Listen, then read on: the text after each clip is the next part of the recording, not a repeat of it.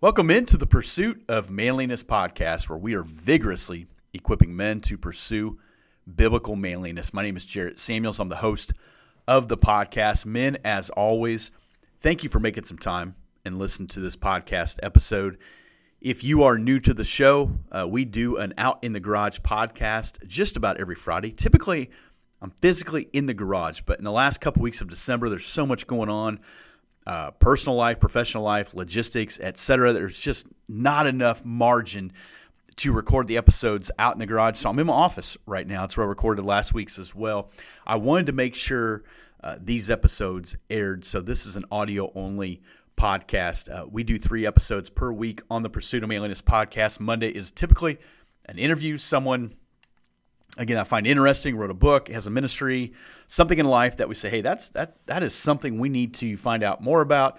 On Wednesday, we have a Quiet Life podcast. We just focusing on aspiring to live a quiet life. And on Fridays, we walk through the Bible, left to right. And it's not a deep theological dive. It is highly application-based. We look at the fact these are real people who lived within a real space and time, who had some real challenges just like we do. But there's a question we have to ask, and that is, what do I do with that? In particular, today we're going to look at Exodus chapter 3. This is Moses and the burning bush. Perhaps you've seen this. Maybe you've seen the coloring page in your kid's Sunday school class, or you had one, or those amazing flannel graphs, and maybe the teacher even had it on like a popsicle stick and moved it back and forth. I don't know. But here's what I do know. This would have been incredible. Where does God show up at to get Moses' attention? At work. Moses is he's shepherding. He's taking care of flocks. How did he find himself in this situation? Well, let's back up. Exodus chapter 2. He's born in a time where all the baby boys were to be killed. His mother says, I really don't want to do that. And so she raises him as long as she can, eventually puts him in a basket in the Nile. When Pharaoh's daughter comes down with her maidservants to bathe, she notices a baby that's crying. Moses' sister's observing all this. Pharaoh's daughter says, bring that kid out. She sees the baby. She has pity on him, which we said last time would have been incredible in and of itself. She just happens to find someone that's willing to raise this child, which would be Moses' mother and father, I believe. And he's raised in a God-fearing home in the midst of a time where there may not have been many people who were God-fearing. They had spent a substantial amount of time not walking with God, living in Egypt, and more than likely observing a lot of Egyptian ways of life. He one day goes out and sees an Egyptian beating an Israelite, says, nope, not going to have that. Beats the Egyptian to the point that he kills him, buries him in the sand. The next day he comes out, 2 Israelites fighting, goes to break it up. They're like, you going to kill us like you killed the Egyptian? Word gets back to Pharaoh. He says, I'm killing Moses. Moses says, I'm out of here. Takes off. He's now a shepherd. Okay, we fast forward a lot of that story. Exodus chapter 2, if you want to check out that first portion, we're in Exodus chapter 3 today. It's just simply the burning bush. And for a lot of people, if you're familiar with Scripture, in particular, the book of Exodus, when we get to this point, you're like, yep, I know. I want you to consider 2 things. The first is this. God gets Moses' attention at work. What kind of attention does God try to get from you at work? I don't know what you do for a living. I don't know where you work at. I don't know your culture. I do believe every man should work. I'm not banging the drum on anything other than it's not good for men to have downtime, especially time that's unaccounted for, and I think men need to provide. If your wife makes more than you and that works for you guys, great. That's fantastic. But you need to carry your own share of the load. Actually, you need to carry a major share of the load. It's good for us to be providers. It's good for us to be able to be counted on, that we know we will provide. Moses is a provider in the fact that he's going to take care of some flocks. I don't know what you do. I don't know what your job is. I don't know where you work. I don't know if you work by yourself, work from home, travel. Man, I know we have a large military following here with Pursuit of Manliness, guys that are active and veterans. We have a large number of military first responders, guys in various aspects of there, people who are varying degrees on the front lines. We have a large number of blue-collar workers, guys that, drive trucks, working, a factory, you're doing physical work, whatever. We have a large number of guys that do that stuff. We have a little bit of everything, man. We really do. And so I don't know what you do for a living, but I do know this. Whatever you're doing for a living cannot be your identity. Like, that's dangerous when that happens. But I do believe God uses our work to get our attention about him. What we don't want to do is be guilty of going to work and kind of thinking, I put on my work hat and then I leave, I put on my God-fearing hat. And you see this like Peter, James, and John. They're fishing, right? They're catching fish. I'm going to say they probably had a decent fishing business, and Jesus said, hey, come follow me. What did he do with Matthew? Matthew's sitting at a tax collector's booth, making hand over fist. He says, hey, come follow me. Meet Zacchaeus. Zacchaeus is chief tax collector. He's like CEO of tax collectors. And he said, salvation has come to your house today. And Zacchaeus is like, you know what? Everybody's getting their money back. And it's a wonderful life moment with Zacchaeus, right? Like, we're just like, repentance has come. Salvation is here. God called Moses in the thick of it.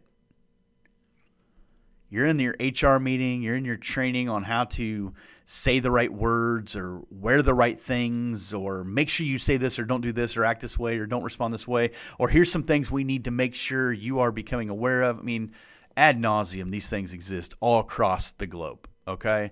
And I believe there are believers in Christ sitting in rooms, in chairs, thinking, how do I respond to this? What's required of me? We said last week we serve a God who specializes in remember. God, what do you need me to remember about you right now? And I think in the midst of it, I think in the thick of it, as Moses is doing right here, it's good for us to remember. Remember, God put Adam in the garden to work it and to keep it. Work is a good thing, and we do it ultimately for the glory of God, right? It's good for us to work. It's good for us to do that. Colossians chapter 3, verse 23, whatever you do, I don't care what your job is, Chick-fil-A, truck driver, doctor, guy was just here fixing our HVAC, furnaces, whatever. Thankful for those guys. You paint things, you're a plumber, I don't care what you do. Whatever you do, work heartily as for the Lord and not for men. We should be the best employees that our jobs could ever have. You should be such a good employee that the Human Resources Department says, how do I get more of you guys? I've said before, I'm pretty certain my very first ministry, not that the Lord didn't call us there. I know his hand was in it 110%, but I'm pretty sure at least somewhere in the minds of those elders and pastoral staff that was in that room interviewing my wife and I had no experience. The most experience I had was her father was a pastor. But I think part of why we got hired was she had a brother-in-law about 20 minutes. She has a brother, my brother-in-law, about 20 minutes away who was crushing it, and they thought, we're getting one of them. His work ethic, I think, kind of swayed them a bit. We should be hard workers. I'll say it again. If you don't want to be the best at what you do, you should probably do something else. I don't see in the pages of Scripture God calling lazy people who are cheating. Now we see, again, we see Jacob trying to, make his way and do that. That's a whole different story. The goats and the striped and the dress like your brother Esau and all that, that's a whole different story. Okay, that's not us. But I do think if you want God to move in your life, remember that we are to work heartily as for the Lord, not for men. As if God is the one signing our check. God is the one putting the direct deposit in our bank account. So here we have Moses out tending in the flocks of his father-in-law Jethro, the priest of Midian, and he led his flock to the west side of the wilderness and came to Horeb, the mountain of God. And the angel of the Lord appeared to him in a flame of fire Out of the midst of a bush he looked, and behold, the bush was burning, and yet it was not consumed. Moses said, how about that? I'll go take a look at that. Verse 3, I will turn aside to see this great sight, why this bush is not burned. Now, to my understanding, it's such a dry place out there, it would not be completely uncommon to have bushes that were on fire. Have a little brush fire that's going there. But this bush wasn't burning up. This is different. And when the Lord saw, he turned aside to see. That's a little easier said than done. When the Lord saw that he turned aside to see, God called to him out of the bush, Moses, Moses. And he said, here I am. Then he said, do not come near. Take your sandals off your feet, for the place on which you are standing is holy ground. I want to go back to that sentence. When the Lord saw that he turned aside to see, the Lord had Moses' attention. Note, God did not speak to Moses in this instance until he had his attention.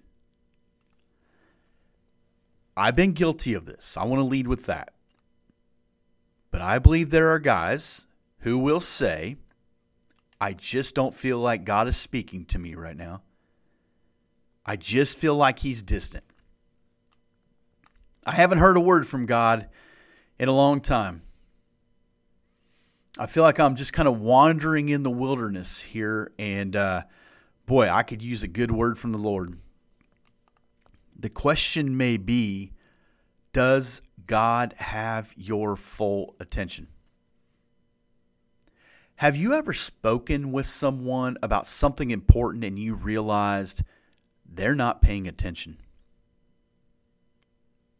You're having a conversation, you think maybe if I say this word, maybe if I change the tone of my voice, maybe if I change my body language, I'll get there. And you realize they're not really all the way here. They're not paying attention. How does that make you feel? I tell you that for twofold. Number one, if you're going to work hard, make sure that when someone's talking to you, you're paying attention. Number two, how do you think that would make the God of the universe feel? Knowing that he desires to communicate to you something of great importance, but he doesn't have your full attention. You're distracted. Now, Moses isn't trying to go back to Egypt. He's not like going, well, I wish I could get out of here. I just moved back home. It's so much easier. Nope. That ship has sailed. As a matter of fact, he's going to go back, but he's trying not to go back. No, in this instance, without even realizing it, Moses is now giving God his full attention. He said, I'm the God of your father, the God of Abraham, the God of Isaac, the God of Jacob. Moses hid his face, for he was afraid to look at God. God says, I see what's going on. And you're the guy. I see what's going on. And I'm about to raise you up to do something quite incredible. Moses said to God, who am I that I should go to Pharaoh and bring the children of Israel out of Egypt? Let me put that a different way. I don't want to go back to Pharaoh. I don't want to go there. I will die. Moses is like, who am I that I could go back? No, the heart is, I don't want to do it. God said, I'll be with you. I'll be with you when you bring the people out of Egypt. I'll be right there. Moses said, I'm going to need some credentials. My name means nothing there good. My name means nothing good there. I can't name names. Nope, that's over. Verse 14 of chapter 3, God said to Moses, I am who I am. And he said, say this to the people of Israel, I am has sent to you. That would be the first time in a long time that the people of Israel have heard a word from God like that. That would be the first time that they had something refreshing. Even if they don't understand it, what this communicates is there is a God. He sees you. He has not forgotten about you. I am the God of Abraham and Isaac and Jacob, and there is no one equal to me. But it sure feels like Pharaoh has taken your place. Yeah, I get that. That's over. That's over. He says, you tell them, I am has sent you. What does that mean? I'm everything you need me to be. I'm everything and more. The Alpha and Omega, the beginning and end. I am in full control of this. I have no challengers. I am completely independent. I don't need. He doesn't need Moses. He really doesn't need the burning bush at all. He could just pluck them right now, the nation of Israel, out of Egypt and be like, okay, we're done. But there's a story being told, and we get invited into the story of God. We get invited to that. And I tell you that because here's the heart of this week's Out in the Garage podcast. Number one is God desiring to speak to you where you work, where you park your car most of the time, whoever pays you a direct deposit, whoever puts money in your bank account. Are you honoring God in the place where He has placed you to work? And you say, Jared, I'm fixing on quitting there. I'm whatever. But today, are you honoring Him in that? And if you're not, you need to repent of that. Don't steal from God. And we steal from God when we do Him a disservice in our work. Our work is a form of worship and how we do it and in the heart we do it with. So we start with is what is God trying to get your attention about at your work? And the second part of that is, does He have your full attention? The same way if the CEO of your company, if you have one of those, walked in and said, I want to talk with you about something, and you looked at him, but you kept looking out the window, he's going to say, you're fired. You're gone. I'll replace you or not. It doesn't matter. Your CEO, your boss, your human resource person, whatever, they wouldn't tolerate that. God isn't either. What is He desiring to talk to you, speak to you about at where you work, and does He have your full attention? Now, there are times in employment, I've been there. No matter where you work, there are times in your employment that there's an issue or something that comes up, and it feels insurmountable. It feels overwhelming, and it feels like, you know what, the easy thing to do is just quit and go to another place of work. I want to remind you, Moses is at his work. He gives God his full attention. He notices this bush that's not burning up, and God says, we're about to do something incredible here. Why? Because I am the great I am. And I promise I will bring you out of the affliction. I promise that I'm going to bring you to a place where you're going to sacrifice to the Lord. I promise, Moses, I'm going to do something in you and through you that you can't even fathom right now. And there's going to be a whole bunch of people, Moses may or may not know this, who are going to be fired up about this, cynical about this, angry about this. It's gonna go the whole spectrum. There's going to be a whole bunch of people with all different emotions. I'm going to tell you right now, I am a God who declares the end from the beginning. And we're going to go through some stuff. And I'm never going to leave you. I'm never quitting on you. As a matter of fact, I'm going to show up even greater every day, and I'm asking you to do the same thing. What's going to happen? Well, eventually Moses is going to march these people right out of Egypt. Eventually, he's going to get them to the promised land. He's going to see God do signs and wonders that he never would have fathomed could have happened. All because he's willing to give God his full attention. Perhaps some of the challenges you and I are facing in our life, in our work, in our marriage, in our parenting, in our worship, in our involvement at church, our involvement in our communities is based on the fact we're not willing to give God our full attention. Perhaps the challenge is I need to turn my face back to God. Maybe I need to kick my shoes off wherever I'm at right now, put my feet on the ground and say, God, this is holy ground because it's yours. And I'm asking to meet with you here. I'm asking you to help me remember how good you are. I'm asking you to help me remember what you desire most in me and what you want to do through me. You have my attention at work. You have my attention at home. You have my attention at church, wherever my feet tread. And God, when you don't have my attention, or when I'm lacking, or I'm easily distracted, create a burning bush moment in my life to get me back to where I need to be. We get a few more guys who are willing to give their full attention to God. Look out. Look out. You got a guy who's providing well in his home, trying to love his wife well, trying to love on his kids. Look out. You got a guy who walks in your church to get involved and invested, who is giving God his full attention. Look out. That's a game changer. And I don't know about you. I want to be that guy. I want to be the guy who has given God his full attention.